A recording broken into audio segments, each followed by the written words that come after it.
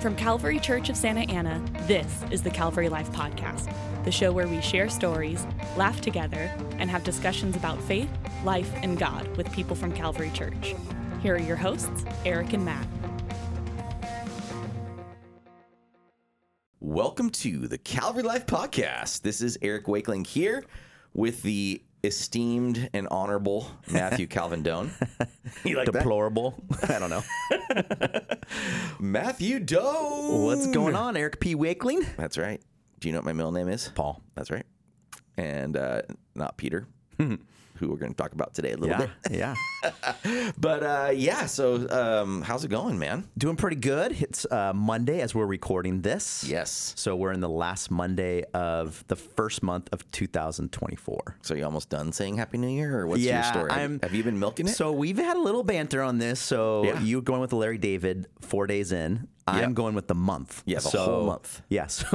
Is it feeling tired to you on January 29th to be like Happy New? Would you actually do this today? Because you said the whole month. Today, right. Would you walk up to them and be like, hey, Happy New Year? Don't you think someone would look at you like you're an insane person? I wouldn't say it like, hey, Happy New Year, like I'm expecting that person to have heard it for the very first time as I'm saying it. But I think in the context, I'd be like, hey, I haven't seen you. Happy New Year for this new year that I haven't seen you in yet. Oh, that sounds real natural. You sound good. Yeah. But that will be cut off. See, this is where I think, that would be cut off by this week, by the end of the week. So Wednesday of this week's the last day you can say it. Yes. According to your rules. Yes. See, I'm willing to listen to the person that, because isn't the other one like someone says like funny something like 17 days or something? Like it's like some silly right, some equation. Yeah. So I'm willing to listen to that person. Yes. But I think you are completely off the rails. Would it be the first time? Would not be the first time. It's kind of the theme of our counseling session. Oh, yeah. No, just kidding. Right. But that happened in this year, didn't it? Was that this month?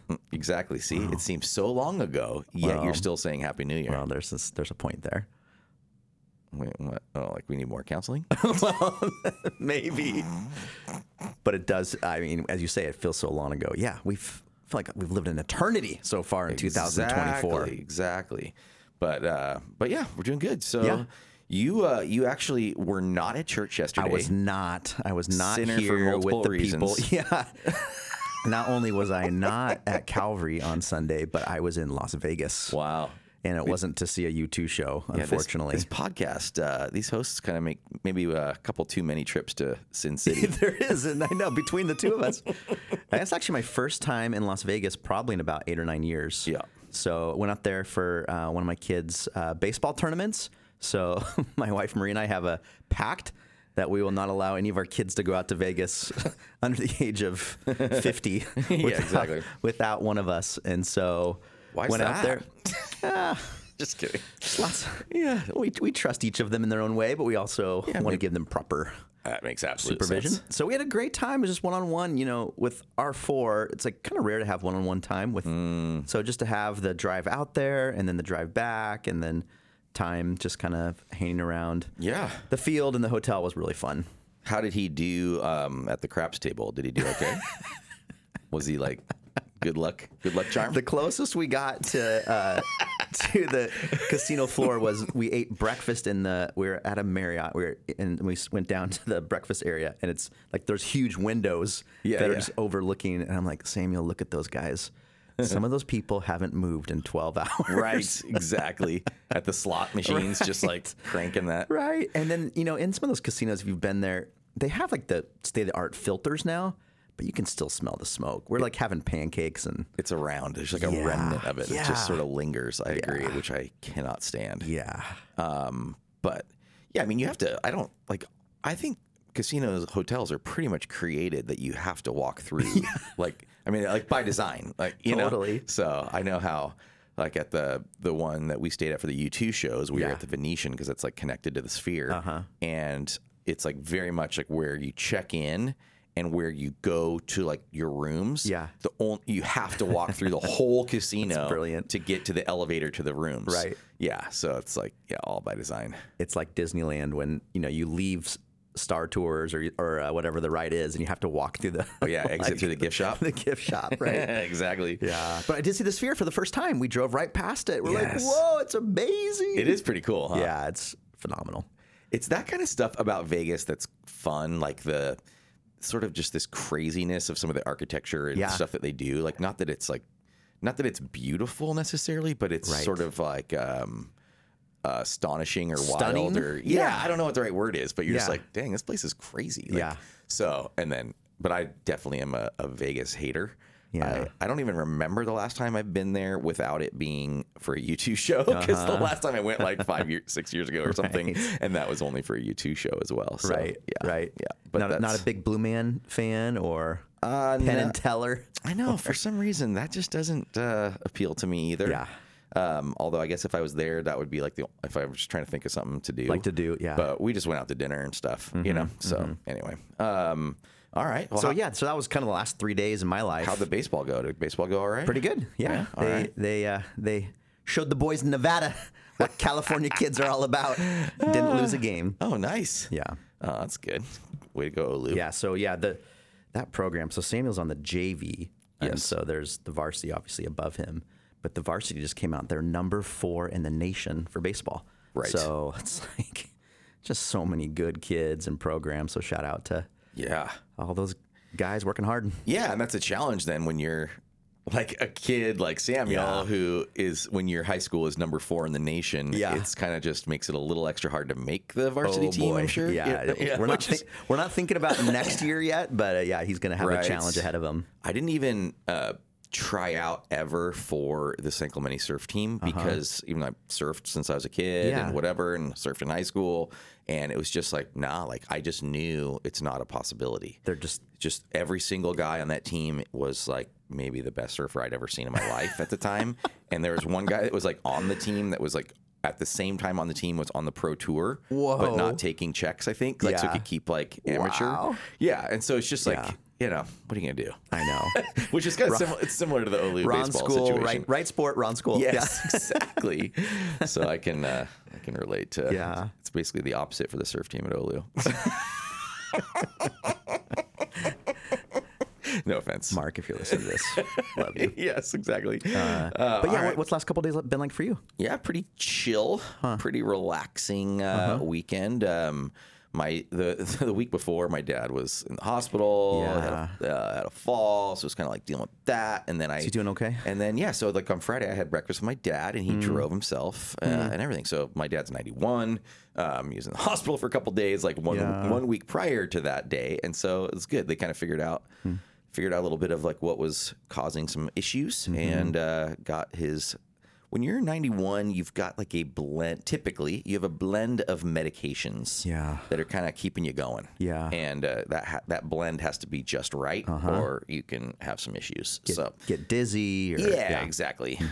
Different levels have to like rise and fall and stuff like that. So anyway, so I hung out with him, and then I did a long outside bike ride on Friday. Go. And you know what? In the Happy New Year, because this is like the fresh start. That's right. Fresh start. Happy New Year to me. Happy New Year to my exercise routine. So so last week I was stoked because I did 6 out of 7 days, which was my goal. So, and then I did this morning too to start the new week. Wow. So I'm hyped. So I'm trying to be. Now we have this thing tomorrow, man, for here at Calvary. So we love one another and we try to spend time with one another, but we're trying to do that with the school and the preschool and the church staff. It's hard to find a time. Right. So we're all meeting at 7:30 a.m. for breakfast tomorrow. Yeah. So I'm trying to figure out, like, I'm going to have to wake up really early to try and get my workout in, man.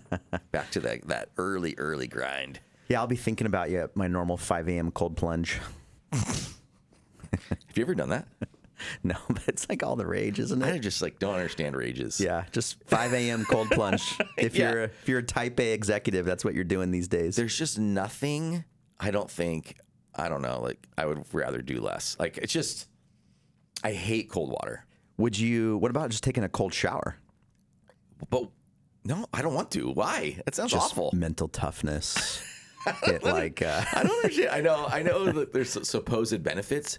I feel like I'm not doing 20 things I could do before that would be more helpful to me. Do you know what I'm saying? Yes. Like, eat more healthy, eat less. Yeah. Yeah, maybe like up my workouts. Right. Sleep a little long. Like go to bed a Before little you would earlier. like go to the cold plunge. Yeah, all those things before I'd have to like necessitate cold plunge. I think you have to be at like peak elite status for that to actually have benefit. Right. Marie and I had a funny thing a couple years ago. We were like on our anniversary, we did like a little getaway, and there was a spa at this place. And so she's like, "You want to do this?" I'm like, "All right." So we went like separate, like guys, girls sides. Oh, yeah. And then you kind of meet at the pool like that and exits out of it. She's like, "What if we just spend like 30 minutes individually in each spa thing?" I'm like, "All right." And so I walk in there. I'm like, "What am I going to do in here?" There's like a hot tub and then there's a cold tub. Oh, yeah. And then there's kind of like some seating areas and there's weird like Zen music playing. There's a couple dudes walking around that should probably like rough. not be in there. And you're like, "Wait, what's going on?" And so I'm like, "All right, cold plunge, hot plunge." Like cold, hot, hot, hot, cold, hot, cold. And actually, it's pretty awesome. Nice. That's the end of my story. It's pretty awesome. That's the end of my story. I guess if you can do the cold and just like jump out and get into something and then get into hot. warm. Yeah, that sounds maybe possible. Yeah. I did that. We used to stay at this place in Israel. It was kind of like up in the north in this kibbutz, and it was like had this real like nice fancy spa like area, and it had this thing where it was this huge bucket up like 20 feet above you would fill with like super cold water, and you'd have to pull the stand under it and pull the rope. See, that part would be like the anticipation. I like, know. And so once you pull the rope, it's just coming down on you, and then you'd go run and get into like the sauna or the whatever or the hot tub. Yeah, it was. Yeah, you could do it if you knew the reward was immediately hot water. Yes. It's like the thing I was just even telling, hung out with a couple of friends on Friday after hanging out with my dad that surf, and I was like, the waves were super good on Friday, and I was riding my bike. I rode my bike along the coast, and I was super mad at myself because I didn't realize how good the waves were, and I was like, oh man, the waves are so good down at this place, Middles, like south of Lower Trussels, and I was like, oh, I should have surfed today. But then I was talking, and I was telling these guys, I'm like, I just basically don't really surf in the winter anymore. It's too cold. It's too cold. Yeah. December, January, February, like those 3 months, I'm just kind of like, I'm out because I just don't like cold water. Yeah. It bums me out. It makes me sad. I understand. I think all of us listeners would agree with you. It's like, so you'd rather be too hot than too cold. Yeah. Like you'd rather be, if it was like Palm Springs 115 versus I don't know though. So, Minnesota. yeah, maybe. But see, it's more about the water than it is the air because I can put warm toasty clothes on. Yeah. I don't like it too hot either, though. I'm kind of maybe just like a whiny little baby or You're something. just a California kid. Just like the 72. Exactly. Yeah. I really do like 72. But you know what was the best part of my weekend? And this is reflected in, if you look at my calendar app, it's just Saturday. Yeah. What is say what you read on that screen? Okay. From my point of view, it says no events. Correct. And then it goes to Sunday. No events. I mean, obviously I had church and stuff, but church is so regular, I don't really put it in my calendar now for me. But yeah, so Saturday and Sunday, no events. Is that not like the ideal thing in this like pretty rare life stage? Yeah. Yeah. Yeah, it was amazing. Right. So yeah, just no events. And it just was. How was that for you? Oh, it was lovely. Just a little relaxing. Yeah. Even though you were in the opposite of no events, you were like full baseball tournament dad mode. Right. Awesome. All right. Well, should we get into it a little? Yeah, let's do it. Oh, by the way, I got this. I got a text from the brother-in-law after our episode last week. Okay. Because the brother-in-law, Kevin, he likes to send me. Sometimes he likes to send us questions. We've talked about him before, but sometimes he sends encouragements, and sometimes he sends maybe not encouragements. Maybe would you say light to harsh criticism? Yeah. He said. So after our counseling episode, he said, I think this podcast episode will be your most listened to. I started listening to it with my son, and he was cracking up. So that's good. And then he said, after last week, he said, forget what I said about the counseling episode being your most listened to podcast.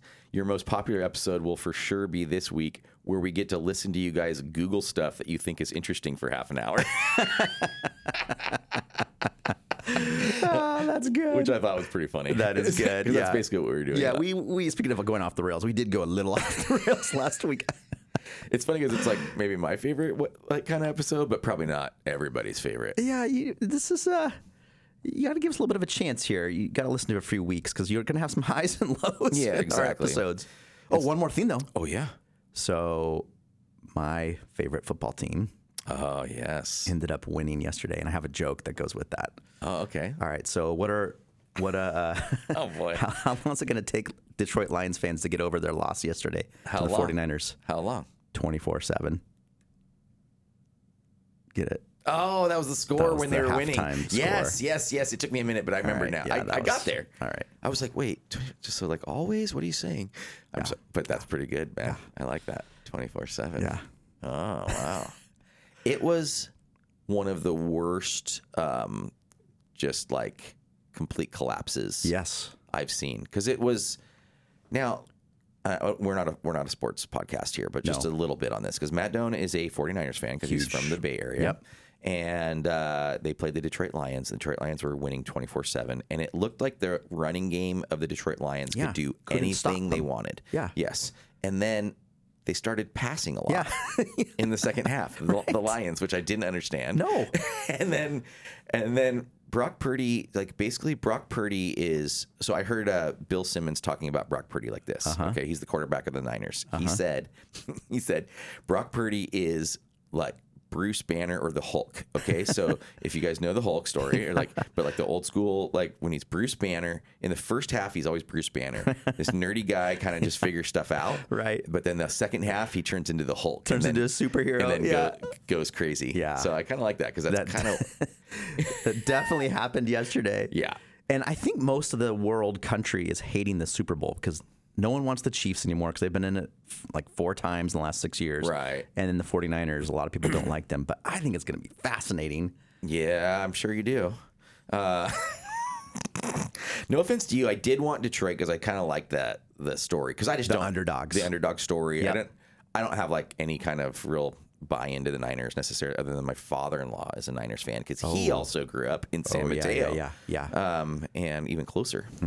So he actually lives like basically like right between like their old and new stadiums.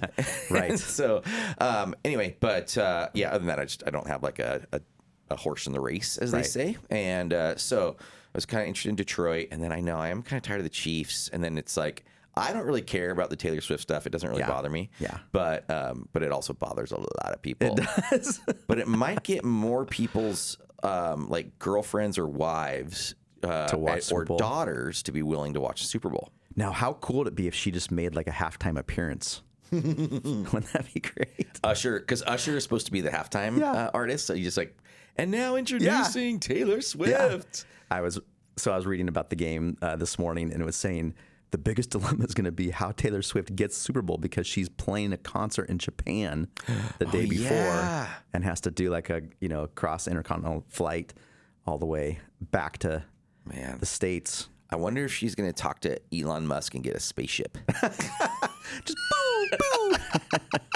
Yeah, straight up and down. Oh my gosh, that's crazy. That flight from Japan, though, is crazy because it's 13 hours or 12 to 13 hours, depending on the time of year, and you go backwards. So when you leave Japan, say you leave at like Saturday at 7 a.m. And you arrive at LAX Saturday at 7 a.m. It's the craziest. And then the opposite, too. When you go out there, you just kind of lose an entire day. You're just like, oh, I guess I'll never experience January 29th. That's interesting. Huh. That's wild. Yeah. Anyways, Kevin, I do like time travel. Put that in your. Yeah, exactly. One other.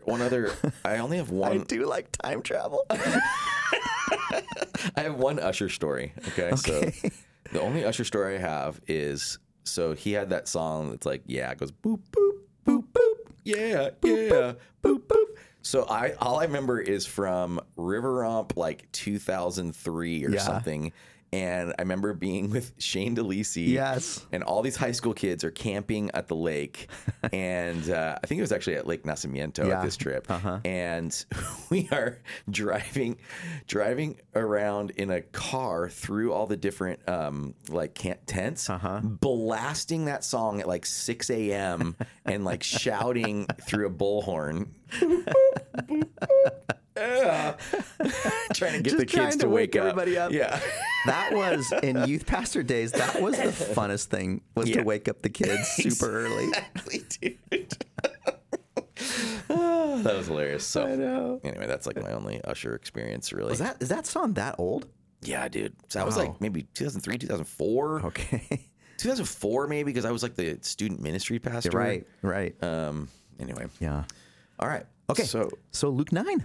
Luke 9, who do you say that I am? Who do you say that I am? I did have that sort of emphasis on that word, on that syllable. Emphasis. That was good.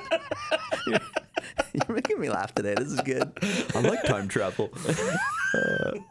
Yeah, you got to listen to my mutters. That's where the best stuff is. Okay, that's great. So yeah, good day too. Like we had a couple highlights in church. We had this video about the house building trip to Mexico that was like really moving. 20 years. Yeah, it's pretty incredible. 85 homes or something like that, they said, and have been built over the course of those years through just Calvary trips and through those families. And it was kind of like videos also honoring Shamiran Pahar and Neil, and Shamiran, just as she struggled after this stroke that she had and her speech, and just she was able to share a little bit on that video still. And it was like pretty cool. It's really awesome. And then Jen McAvinney came up to read the scripture verse after the video and did a great job, and just kind of like pumping up that trip too. So for the future, so he was like, we usually build 5, let's do 6 next year. That's cool. That was a good challenge. Yeah, I like that. So that was really great. And then just leading into this passage, which is kind of like a pretty interesting, I think it's a really interesting passage. Yeah. And I genuinely do think this is the most important question that a human being can answer, right? Yes. Obviously. Yeah. Yes. And it's sort of like, I don't know. It's hard to feel the weightiness of that enough, I guess, at some level. Yeah. I don't know. Any kind of introductory thoughts? You showed a clip from the Alpha course, and it's just kind of a man on the street interview where they ask people, who do you say Jesus is? Yep. And some of the responses literally are heartbreaking from a person who follows and believes and has given their life to Jesus. You're like, a couple of the responses are like, oh, I've never really even thought about who Jesus is. And you're like, oh, like just what you said, the most crucial question that anyone could ever wrestle with, think about, come to a conclusion about, and that will matter for eternity. Yeah. And someone's response could be, I don't know, I haven't really thought about it. It's like, oh, wow. Like, just the weight of that is pretty heavy. Yeah. It always like breaks my heart because in those kind of moments too, because I think that it's the people who have either misused or twisted or done something with, like, I heard that gurgle. Is that you? That was me. Was it you? That was me. I like that. Did you guys hear that gurgle out there? Email us podcast@calvarylife.org if you heard the gurgle, and then ask us a question, because guess what? We don't have any emails this week. We have nothing. No, but like I love that I can get so derailed. I'm talking about being heartbroken, and then I just do that. But for real, like when people misuse the gospel in some way, especially like to selfish gain or something, but then that's like all people have as like that's their starting point of like a view of Jesus is, well, I don't want to be part of that because of I know that stuff that's happened or those people that do that. And we all fail. So I'm not just talking about people that struggle or fail. I'm not talking about that, but just the real dark sides of that. Right. You know? Yeah. Or even like what Herod in this passage in Luke 9, he's hearing, these confusing reports about who Jesus is. And sadly, he hasn't necessarily met a serious follower of Jesus yet, because the only conclusions so far are, in verse 7 is that he was perplexed because some were saying it was John the Baptist raised from the dead. Others Elijah, like a prophet from long ago. So like none of the actual disciples had reached him yet, right? Right, exactly. And he's kind of like, I thought I killed that dude. I'm trying to like get rid of these annoying people. Right. Yeah. So, and this goes back a couple weeks ago too, like this whole idea of the birth story of Jesus and the prophecies that were even real time being fulfilled, and how it just stirred up all of that region. And here we are 33, 32 years later, and people still are like, wait, who was that guy again? Like, it just makes me think like, wow, that birth story and the life story of Jesus were so detached in that region. Yeah, and I guess like Herod the Great didn't talk to his kids or anything about like him trying to kill all the babies. He's like, let's keep that story under wraps. Yeah. I don't know if I really need that spread around or something. I guess, right? Like, yeah, it's wild. So Herod's confused. Yes. But he's not the only one that's confused, right? Yeah, I mean, even the disciples are pretty confused about all of this, right? And because they kind of answer in a similar way to how Herod's guys answered. Yes. I was like looking something up. I was trying to like find something because I thought I could do a little riff on Herod, because Herod's kind of interesting because Herod's one of those things in the Bible that's like super confusing. I can't find my notes, but I just wanted to. But maybe I'll do that some other time. Sorry, guys. But trying to find the notes on the fly is kind of like Googling for Kevin McMurtry. But it is just that, like, because you've got Herod the Great, who is this great builder, and then he has these kids that are like Herod Archelaus or Herod Antipas and Herod Philip. It's like George Foreman, George 1, George 2, yeah, exactly. George 3. And I think I can basically get it right. So I think it's Herod Archelaus. He's the one that's down more like towards Judah, Jerusalem area. And then Antipas is in the Galilee area. And then Philip's like a little farther north. Yeah. And then there's like all sorts of other like branches of this family line that are kind of like messy and weird. Yeah. But it's like something like that. So these guys are, the problem is, well, because then you have Herod Agrippa and like, so these guys that come later in the story, in the story of Paul, is that you've got all these people in the Bible most of the time just says Herod did blah, blah, blah. Right. And you're like, wait, who are we talking about? Which one? Yeah. So you got to kind of like keep a Herod chart like in front of you. Yeah. You're reading. That's good. So there's like a lot of Herods. So it's like more of a title, kind of like Caesar or something like that. And maybe family that's name, even like, without having to get into the mix of who exactly it is, be like, oh, okay, this was a leader in the region. Absolutely. Yeah. Yeah, absolutely. But it's just not, I think where it can get confusing is it's not the dude that killed the babies. Yes. Who's like at the trial of Paul in Caesarea Maritime. Yes, that's a good one. Yeah. Yeah. So just like to get the timeline right. Because even sometimes I think that could be confusing for you if you think like, wait, is the Bible even right about how it's referring to how could this guy be alive then and be alive there, whatever, you know. So anyway. Yeah. But yeah, so yeah, anyway, so you've got the Herod stuff, you've got the people that are kind of confused. Yeah. I was going to talk about this, but I think I just edited it on the fly. But I've been watching The Chosen recently. Yeah. So did I say it on stage? I can't remember. Sometimes when I practice something. Okay. So I sometimes when you like practice something, but then you edit and then you don't. I don't remember if I actually said it on stage or not. It was in my head. Because at some point. Yeah. But I was watching The Chosen because I had watched the first season, but then I never watched past that for like, I don't know why, I just didn't. And then I've watched the second season, so that's as far as I've gotten. Have you watched it? I'm in the same boat. I watched all of 1, and then I haven't gotten 2 and 3, and I know 4 is about to come out. Yeah, exactly. So I just watched 2, so I haven't even seen 3 yet. But one thing I was kind of like fascinated about when it comes to like this being confused thing of like how the disciples are confused and we're confused is how much the disciples were the way they show it in the show, which I think is like, would make sense. They're like trying to always defend Jesus physically even. Yeah. And they kind of, that's like the way they'll like play Simon the Zealot is like, he's trying to be like the guard guy. Right. And then Peter's, the toughy kind of guy. Yeah. And we see him kind of act like that at certain times, even in the biblical text. But then you've just got this like this thing where they think that they need to protect him almost from himself. Like Jesus wants to do something and they're like, no, don't do this. You're going to get hurt or you're going to whatever. And Jesus is like, kind of like, bro, I got this. Step aside. Step aside, son.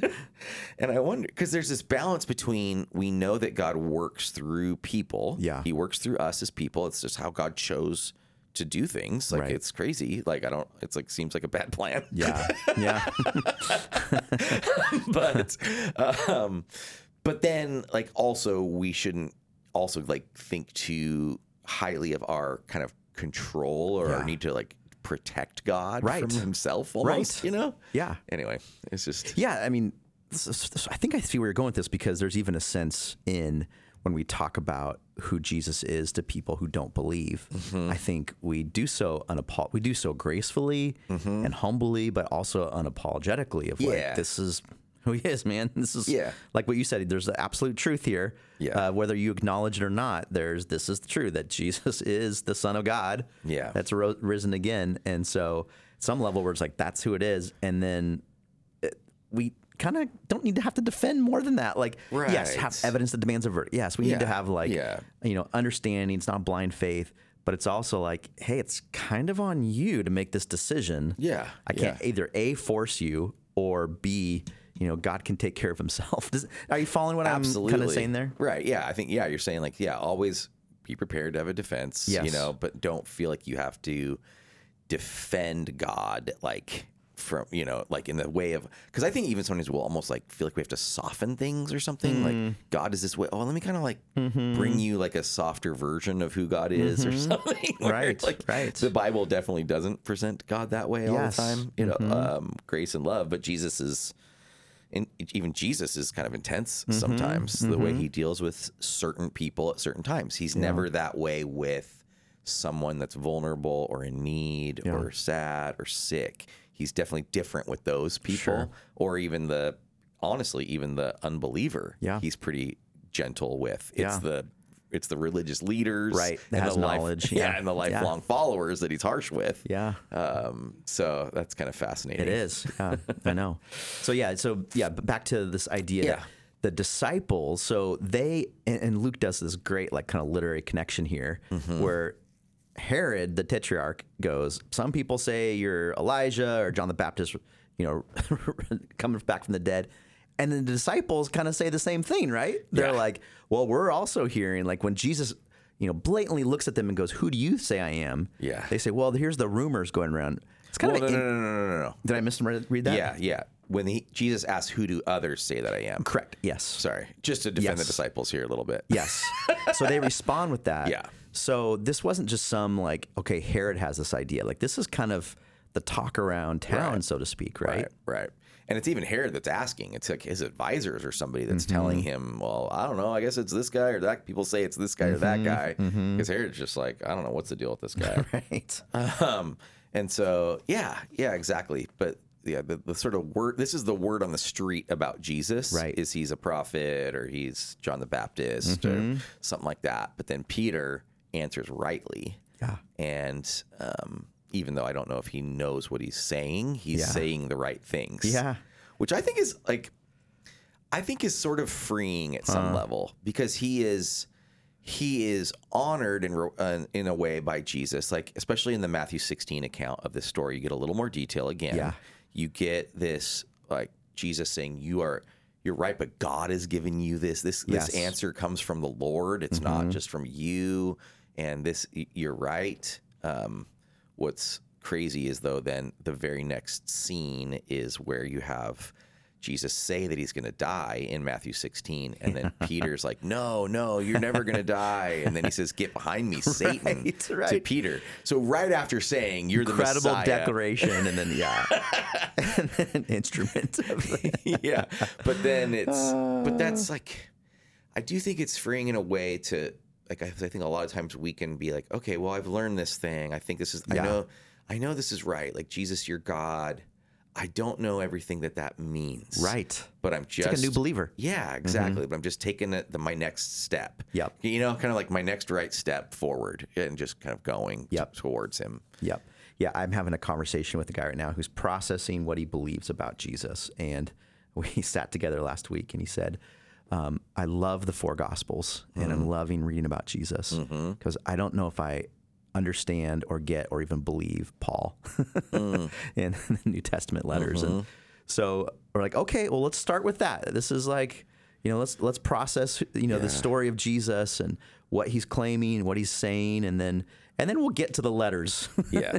And I said, I think you'll find that the letters complement and support the Gospels really beautifully. Yeah. But that's for a different day. Let's just sit in the Gospels right now. And so, yeah, I think in some ways that's Peter right now. Like, I believe this is who you are, but how that works out in his life is still to come. Yeah, exactly. That's good. So, and then you see eventually, like, obviously Peter gets it. Like, he grows, he makes mistakes over the course of his life. I even think this is kind of what we're going to do for Easter, is like some sort of look through kind of Peter's experience of Jesus. Yeah, that's good. And then what he ultimately writes about Jesus in his book, First Peter. And it's just like incredible words that he like of how deeply he understands and how committed his life is then to Jesus. And it's kind of cool just to see that progression in his life. Right. And it's good for us like to know, okay, Peter gets this declaration right here in Luke 9 or Matthew 16.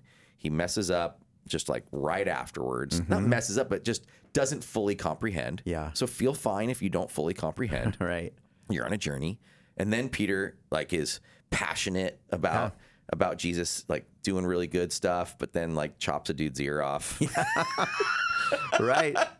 And then denies Jesus. Yeah. And then Jesus like restores him. And then, and then he's commissioned to go into ministry, and then he does live that commissioning out pretty faithfully. Yeah. And so like, wow, what a like awesome, relatable story of a person's life. Yeah. I don't know. 'Cause it's just like, I think sometimes we think we have to be perfected at like this moment in time that we all are at, but none of us are. Right. And Peter wasn't either. Yeah. And there's a key in Peter's story, and I think actually that's why we even have the greater blessing in this, is that Peter's journey, the Spirit of God, I think, did land on him at certain times. Like I would almost argue that here in Luke 9, the Spirit of God was giving him the ability to see Jesus. Who am I? Well, you're the Messiah. I think the Spirit was just opening his eyes to that. Yet the Spirit wasn't indwelling in him necessarily, because we read in Acts 2, Spirit comes upon Peter and the rest of the disciples. Yeah. And then at that point, that's when it's like Acts 4, the speaking before the Sanhedrin, and it's like, boom. And Peter still messes up. Like he won't eat not with... sinless at that point. Right. Yeah. He won't eat with certain people. And so, he's still in that progression, that journey of spiritual growth. But that active indwelling of the Spirit that happens in the book of Acts is like, whoa, something changes there. And for us as believers, the moment that you confess Christ, make him your Lord and Savior, the Spirit of God comes in. You don't have to wait like the disciples necessarily had to. Right. So we're in this age of the Spirit now. So it's like, boom, we have that ability. And so I think that's actually like kind of encouraging for me to think like, oh, Peter's journey is my journey, but maybe my journey doesn't have to have as many, slingshots back and forth as pendulum swings. Pendulum swings. That's our word for 2023. Still bringing it into the new year as Peter. Does that make sense? Yeah, I think so. As long as it's not this implication that indwelling of the Spirit equals like you will never sin again. Sanctification. Yeah. Yes. Like we're completely sanctified. Yeah. I think though, what the Spirit does, it's the rudder to the boat. It gives me the ability to steer towards the things of God. Yeah. When my flesh and my own ability have no intention to do that. Yeah, absolutely. It's good. So then we get like kind of kept going into this like bit, like you referred to a little bit of this too, of like this objective truth, and but like what you think about someone or something, it won't change the objective truth about them. Yes. They are who they are, no matter what you think. Kind of comparing it to this like law of gravity. So you can believe or not believe in the law of gravity, but you're still going to fall when you step off the roof or whatever. Which I don't know, it's sort of helpful to me of just like giving me like a framework to understand objective truth in this day and age that we live in, where everything's a little muddy and people say all sorts of crazy things, and it's my truth. Speak your truth. That kind of culture, and it's like trying to be winsome to people that have this sort of quote unquote speak your truth mentality, but like to recognize that it's just like so like not true or helpful, like that, like, right. The issue is when my truth and your truth butt heads. It's like, okay, which one wins, right? So there has to be something that's above my interpretation, your interpretation. Yeah, I remember when we were in college, and it was even like a Josh McDowell, I think, talk, and he came and spoke at Biola Chapel about quote unquote relativism, saying that was going to be like the great sort of danger that was coming. Yeah. Because I graduated college 96, you 98, I think. And so like that mid 90s is when we're in college. And it was like, it's interesting to think that before that, objective absolute truth was pretty like universally agreed upon. Like that exists, you know, because they were like almost introducing this thing of this relativism that's coming or the lack of absolute truth. And I remember sitting in chapel being like, huh, that sounds crazy. Like, I don't know. Could people really go that far? Yeah. Yeah. Right.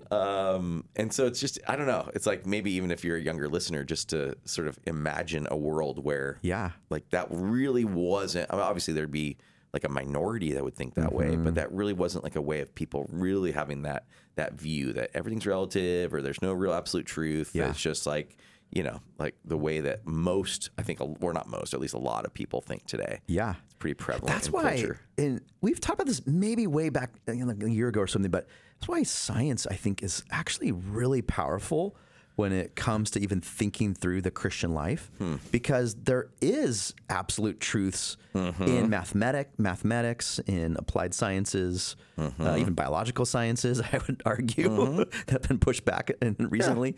But where you could say like, no, these things are always the case. Yep. And so I think you can even look to those disciplines and point back towards now, okay, well, I think we can actually say in the realm of philosophy and religion and the humanities that same principle applies that you even talk about with gravity. Yeah, exactly.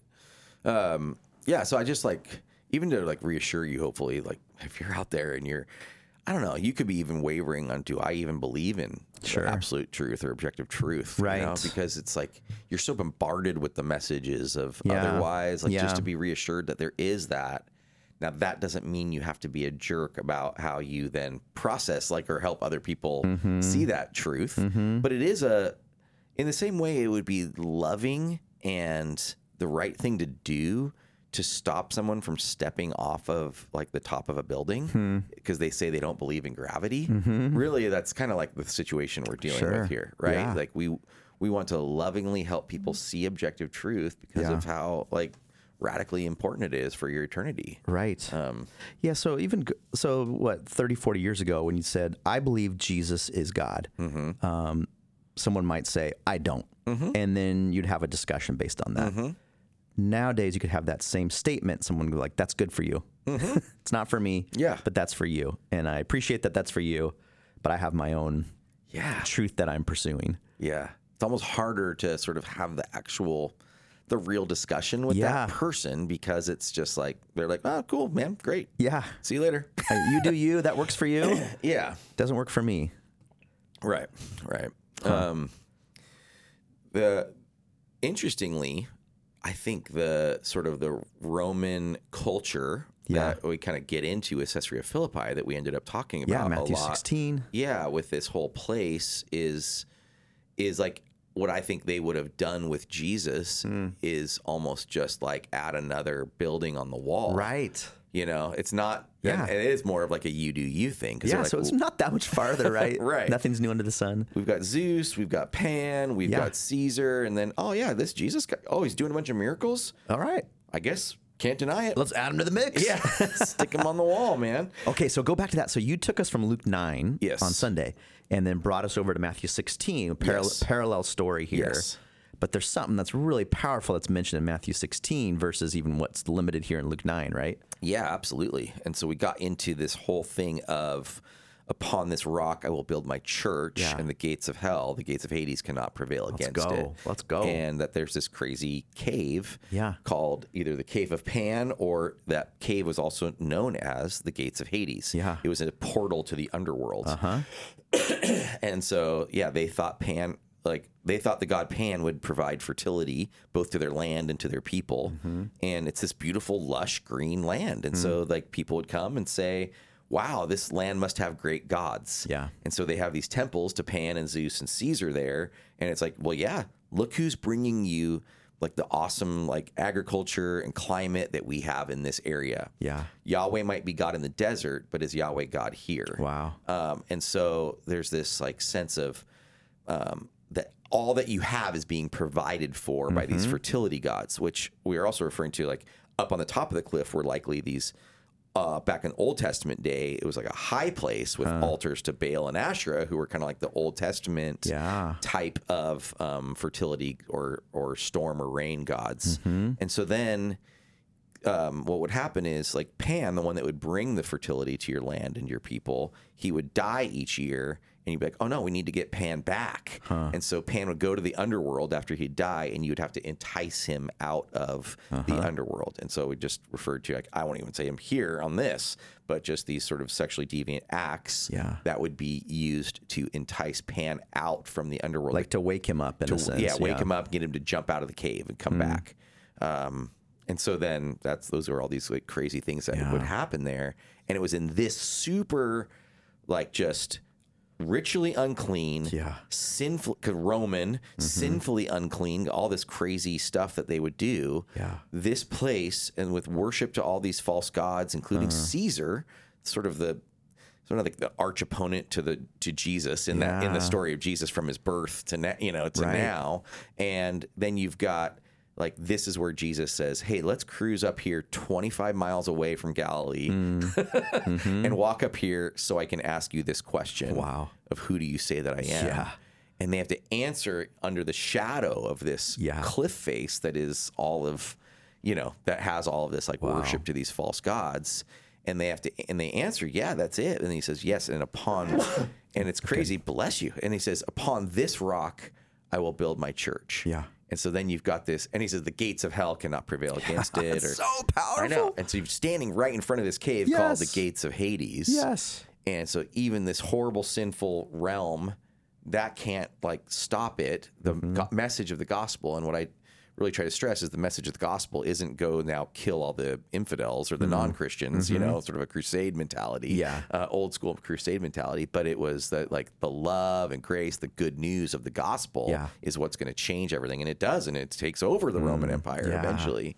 And, but just, it's like so interesting to think about the whole upon this rock, I'll build my church. Because in that very passage, he says, Peter, I'm changing your name to Rock, and upon this rock I'll build my church.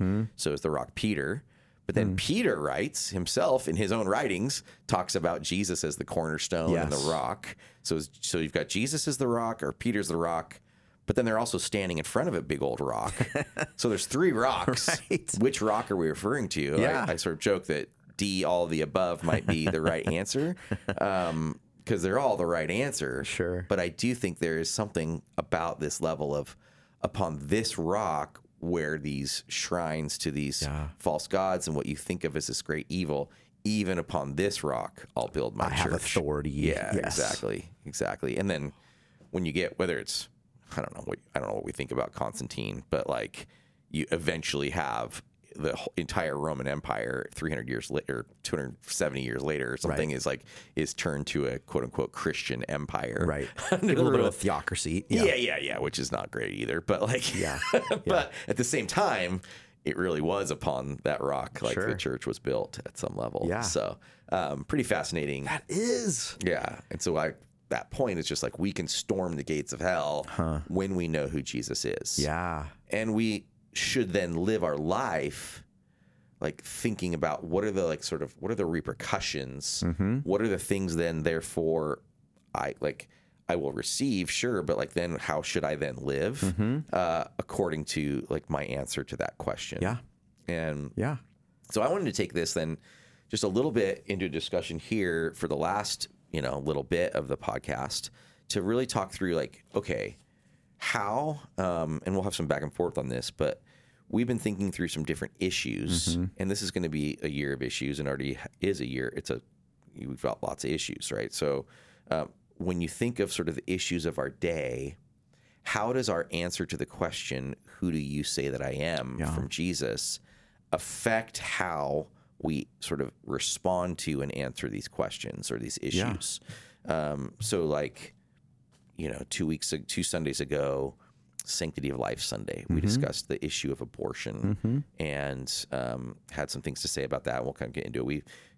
A week before that was Martin Luther King weekend, kind of addressing issues of racism and what is that, our culture, and how is that still having an impact? We've discussed the Israel-Gaza conflict. We're in this crazy election year. How is all of this? How does our answer to this question impact how we think about those things? Both in the objective truth sense, but then how do we then live out this way that maybe then the disciples lived it out into that upon this rock sort of culture. Yeah. Right? Yeah. Because we're in an upon this rock culture now. Right. Yeah. And with some of these issues. So, I don't know. I can keep going, but I don't know if you want to. Yeah. Let me just interject a couple thoughts too. So we're Luke 9. We jump over to Matthew 16. It's a parallel story. Jesus standing in front of this place where this idol worship had been happening, and part of the reason that they kept happening was because of the comfort and the supposal like fruit of that, right? Yeah. So they would have stopped doing it if the green grass hadn't kept growing, if the crops hadn't kept producing. So there was this sense that the success of their lives fueled into the worship of something that wasn't true. And I just think we here in 2024, Happy New Year, are very much in that same place, right? Like we live in the West where there's been such a, I guess, even just fruitful success in all of our lives, where our technology has allowed us to have access and a comfortability to our lives that like nothing ever before. At the baseball tournament this weekend, some of the families were talking back and forth. A few of them had Teslas, and they're like, we have to like charge our Teslas before we leave for this trip back to SoCal. And it's like, it's a tough life. Wow, yeah. It's like unbelievable. We never would have thought about that like 20 years ago, to drive somewhere without gasoline. Like, so this is one dumb example, but it's like the idea that we've had a lot of produced and like blessings in our lives. And I think that's fueled into even worshiping things other than Jesus Christ. Yeah. And so even if you look at like the idea of racism and even abortion, let's take those two issues. Yeah. I think part of the reason those things have been allowed to be unjust for so long is because of some of the success that's resulted. So go back 250, 300 years ago, right? With slavery in America. Well, that was blessing people. They were able to get things done and have these plantations and success and comfort to their lives on the backs of using another human being. Yeah. And with abortion, the same thing. If I don't have to have this unwanted life, then that will allow me to have more comfort in my life and predictability and freedom. And so ultimately it goes back to my own, like what's best for me. Right. Yeah, that's actually a really good point. Yeah, this like completely self-centered and self-focused view of the world, I guess, right? Yeah. And like whatever I get and whatever, like however I gain, it doesn't matter how someone else is impacted. Yeah, because that's where that system of horrific, horrible slavery, or even sort of whatever common like modern day racism is, that I'm better than you. That I have intrinsically more value than you. And I should be able to have what I want when I want it, whatever the cost to you. And so that is so not the way of Jesus. Right. Yeah. Right. When you follow Jesus, when you declare, as Peter did in this moment, that he's the Messiah, that just changes the whole orientation of how we view ourselves, that we are desperately in need of saving, and that there's a humility and dependence that's produced out of that. And then it changes our view of how we see other people, right? So it's like, okay, all of a sudden that's not a means to an end. That's not a person to serve my comforts. It's actually a fellow person made in the image of God, who Jesus has also came into this world to die for. It's radical. And interesting to see then how the early church kind of like went against both of these. Like, so let's think of racism and abortion even now, like where the early church was like, where Peter has this vision from God that it's like opening the world of the Gentiles, the non-Jews. Like before that, it was just like all that mattered was the Jewish people. The Jewish people and the Jewish people only, and like nothing. And we're the only chosen people and the only people that matters. And then God gives Peter this vision, like no, what you thought was unclean is not actually unclean. Like go to them, go to them. And then he does, and he goes to like a Roman soldier, and he goes to, so cool. And then we see the gospel then, really the gospel, like initially primarily flowed to the Roman Empire. Right. And so you've got this, like, these Gentiles who should be hated, right? They're not just another race or ethnicity or nationality, but they're an occupier, an enemy, oppressor even, you know? Yeah. And so the gospel is like going totally opposite of those norms when it comes to like race and that kind of stuff. Right. And then even the early church was just so known for being the ones that would care for the least of these in all ways. Yeah. And there was this whole thing of infanticide as you know, but just like this whole thing of infanticide in this day and age where people would just go and literally throw unwanted babies into the marketplace, into the forum, the agora, and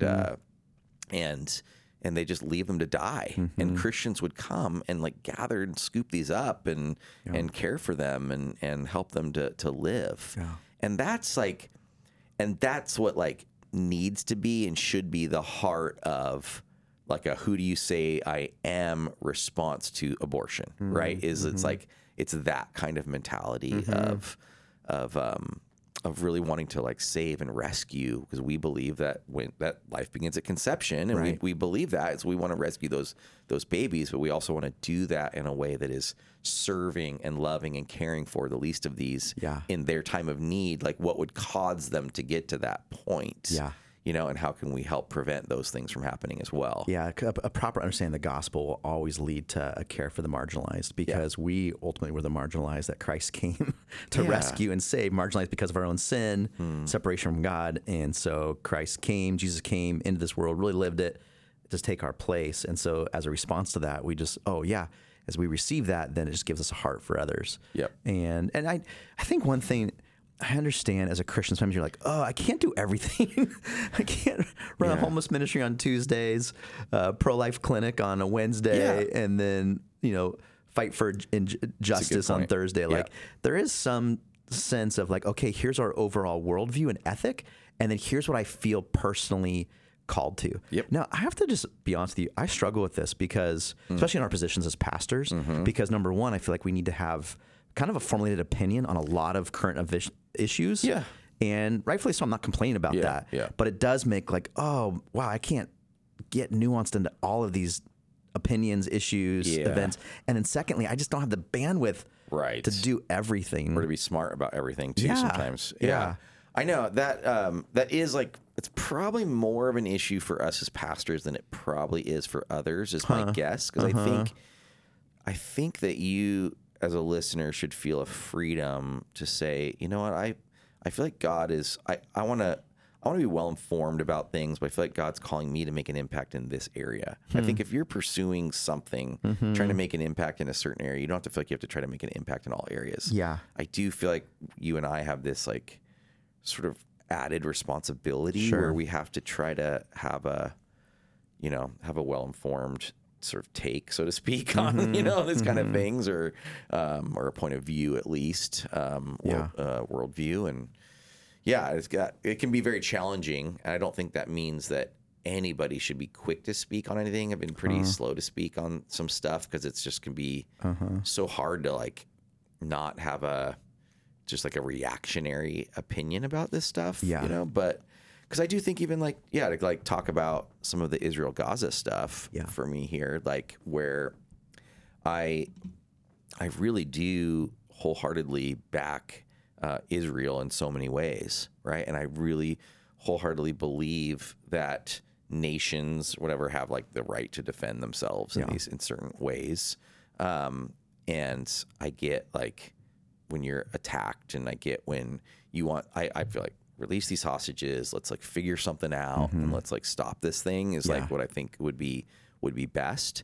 But there's like, there's just like so much nuance to this whole issue. But I do think like a bit of a who do you say I am response, or like a New Testament response to this is definitely trying to lead towards peace, no matter like as soon as possible. And how can certain things like these be conducted?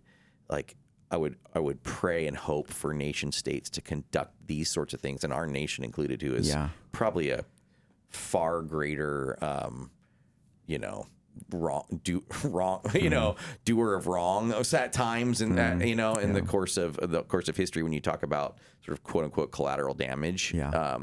And like, I just think we have to like pursue this at like the least possible way of like bad things happening to those who are innocent. But so I think it's like, you can have a thing where you're saying, no, like I'm standing with Israel in these ways because I really think this. Now, I also don't think that Israel is like free from like guilt, or can do no wrong or something. Free from accountability, or shouldn't have to care about how they conduct themselves. Like, please conduct yourself like my friends with like the greatest, I don't know, like ability to, I think it's moral restraint. Restraint. Yeah. The greatest restraint. I was trying to find the right word. Yeah. Restraint possible. While also like understandably wanting to like defend like your place when there's like, man, I was just reading like another leader of Hamas just saying, no, man, we're not stopping. Our goal is to get rid of them. Right. Like you might, because like for a while it was almost like being argued. Like, oh, no, that's not really their goal. That's not really what that means. They're just trying to prove a point. But he like doubled down and said, no, this is what we mean. We're trying to wipe them off the face of the earth and get them out of here. And so you're just like, well, yeah, of course, like somebody's going to fight in that setting. And but I want to, like, it doesn't say pray for Israel to beat everybody else. It says pray for the peace of Jerusalem. You know? And so I think that's where like I want my heart is like pray for the peace of Jerusalem for both like Arab and Israeli and Palestinian and Muslim and Jewish and Christian, whatever. Like, I want that peace of Jerusalem, and I want the gospel to be proclaimed. Like, and that's where, like, how can the message of the gospel be able to invade in some way much more than armies? And so what needs to take place for that? You know, I don't know if I know the answer to that necessarily, but also sort of like, I'm not saying anyone's doing this necessarily, but indiscriminate like killing is not the way to accomplish that. And sort of unthinkingly doing that is not accomplishing that. I know. Anyway. Like, so Ephesians 5 talks about the relationship of marriage, and it says, husbands, love your wives. Right before that, though, it says, wives, submit to your husbands. And so there's interesting observation depending on what culture you're in.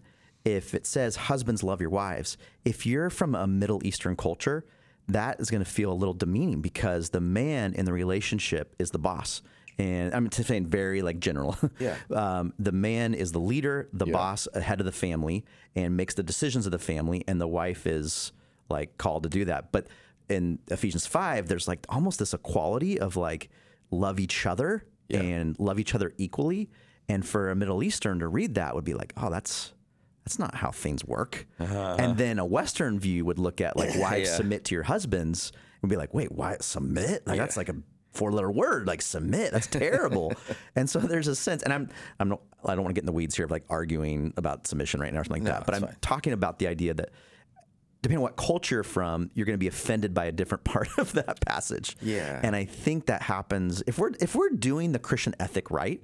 In some ways, we're going to be constantly offending somebody because it's going to be above our culture.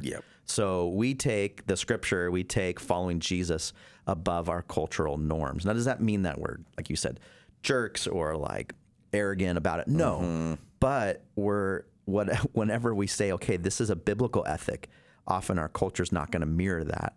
And so when it comes to abortion or it comes to racial justice, when it comes to what we think about wars in Ukraine or Middle East or in Africa, the Christian ethic is going to be outside of whatever your culture is thinking. That doesn't mean it's always contrary, but it means the culture doesn't serve the ethic. The culture doesn't lead the ethic. The ethic is the one that Yeah. I hope I'm saying that right, but it's like, No, I think I know what you're trying to say so at least. for 3 weeks ago, we said, hey, we believe Martin Luther King had this vision for racial justice, and we just want to celebrate that. And I said, we've made great grounds in that.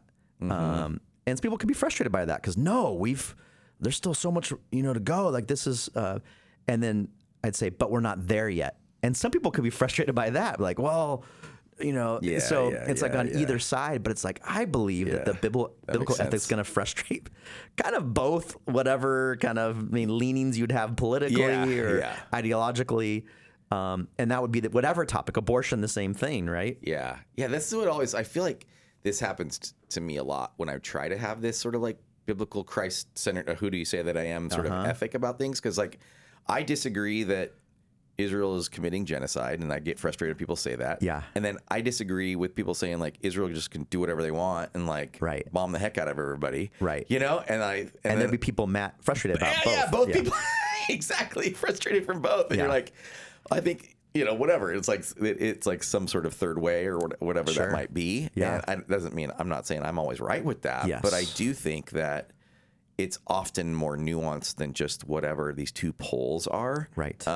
And that there can be like a third way than whatever these like divided poles are. And I don't think we're advocating for being a moderate. No. Sometimes the view of a moderate is like, oh, I'm trying to please both sides. Right. That's not what this is about. This is about, I want to please Jesus. Yes. And I feel like Jesus has a bigger vision, purpose for our lives than maybe what we're even just living out in electing the next president. Totally. And I even mentioned that stuff a little bit on Sunday where I was like, what we believe about who we say Jesus is should affect our lives, and how we live them. Yeah. This should impact our lives so much more than what people are telling us who to vote for on whichever side that we might like find ourselves aligning. And then you can like actually sort of like, you would almost answer, who do you say that I am, to like a presidential candidate as like Messiah and Lord, over a lot of people's lives more than Jesus is on either end, honestly. Sure. And I think that's like what can be so dangerous in a year like this is you define yourself and align your life based on that far more than you align yourself on like, who do you say Jesus is? And so check yourself. That's like the big thing is like, I'm not saying you're doing that to you listener out there, but I'm saying check yourself. Are you doing that? Yeah. And it's like, you need to be able to answer that question. Like, do I only believe these certain things about any of these, like even controversial issues, or about like the way I live my life based on like what my sort of political, what my political alignments are versus like who we believe Jesus is and what he's saying for us to do. Yeah. So here we see the disciples wrestling with this very question that we're wrestling with today. Yeah. They stand in this spot. Jesus says, who do you say that I am? And I want to bring that up a little bit. Can I? Oh, sure. And then push me back if I've gone too far with this topic. But who do you say I am? It's both said to the group, but it's also very personal. Yeah. And I think there's a sense that I also just want to caution myself, all of us, we have to answer that question for ourselves. Absolutely. And so it's not about just being born into a Christian family. Yep. Or being part of a church. Yep. It's not a borrowed faith. Yep. But it's a decision that I think each of us stand before the throne of God and say, I believe this is who you are. I believe this. It's not just what's convenient for me or what someone else has told me. Yeah. So I don't know. I just wanted to say that for a minute because that just was making me think when he makes it very personal in that way. Absolutely. It's not there. It does not matter what your answer is to who do people say that Jesus is. That answer does not matter. What matters is your answer to who do you say that Jesus is. Yeah. Absolutely. That's everything, man. Yeah. So hopefully that's helpful. Maybe you've got some disagreement or some pushback. If you want Matt just to say who he's voting for in the primary, whatever, I don't know. What's sad about that is that I think by March 3rd, there's not even going to be anyone to vote for, right? It's going to be because I think that's our primary. Exactly. There's 2 left on the Republican side. I think it's just Biden's, right. I think, on that Democrat side. Then you got like the RFKs and stuff out there that are coming in hot. So, who Kanye. I think Kanye's running again. We got Kanye again? I think so. Or that Vermin guy. What's his like? Have you seen that guy? No. He has this crazy, he wears a boot for a hat. Yeah. And it's like his name is like Vermin something. And he's like running like every election. He's like on the ticket. Like it's crazy. Yeah, I know. It's just like this like crazy. Somehow he guy. gets enough signatures or money to do it, huh? Yeah. And I forget. I forget his other name. Okay. Maybe we'll have to Google it, Kevin. No, don't do it. Google it. As you look at your computer, though, is there any emails? No, we said that already. Vermin Supreme. Okay. That's his name. Vermin Supreme. That's funny. Yeah, it's like pretty amazing. That's great. So yeah, he's like he's run as a candidate in lots of different elections, but Vermin Love is his middle name. Vermin Love Supreme. So I like that. It's classic. That's probably who Doan's voting for, you guys. I'm just hearing about him right now. I feel like that's kind of the word. I'll do my research. The word on the street. I'll do my research. He's a big Vermin Supreme guy. I'm not. I'm just Jesus for president. All right. So, please email us. No emails because we're sad and lonely and have no friends. Basically. So we need you to be our friends. So if you could email podcast@calvarylife.org with questions, pushback, or just kind of nuance. Obviously, when we talk about this stuff, it's always you're trying to sort of tread carefully and also you can't get that deep into every single thing when we talked about these 4 issues we talked about today. Yeah. But at the same time, we'd love to hear some thoughts that you might have. Yep. Or if you have any, life advice questions, if you're just dealing with, just a bad roommate and you want some advice on how to deal with the dishes situation or whatever. Yeah. Speaking of that's funny you said dishes. Well, not about roommate stuff, but I was I'm 2 days old realizing that, now dishwashers, you get that little pod thing, and you put it in the little compartment. Yeah. So I read something this weekend that you don't have to put in the compartment. You just throw it in. You just throw it in? Yeah, you don't need the compartment. It's the same, whether you throw it in or put it in the compartment. So tell me what is this adding to your life? Are you saving a second to not put it in the compartment? I will say my little compartment, the door sometimes doesn't stay shut. Yes. Is that your issue as well? Well, I actually like the compartment because sometimes I'll not run the cycle all the way and then I'll open it up and it's still, the thing's right there. And I'm like, it still needs to run. Or I won't realize that it hasn't run or something. Wow. It's my own issue. This is such a Matt Doan thing. You just open it?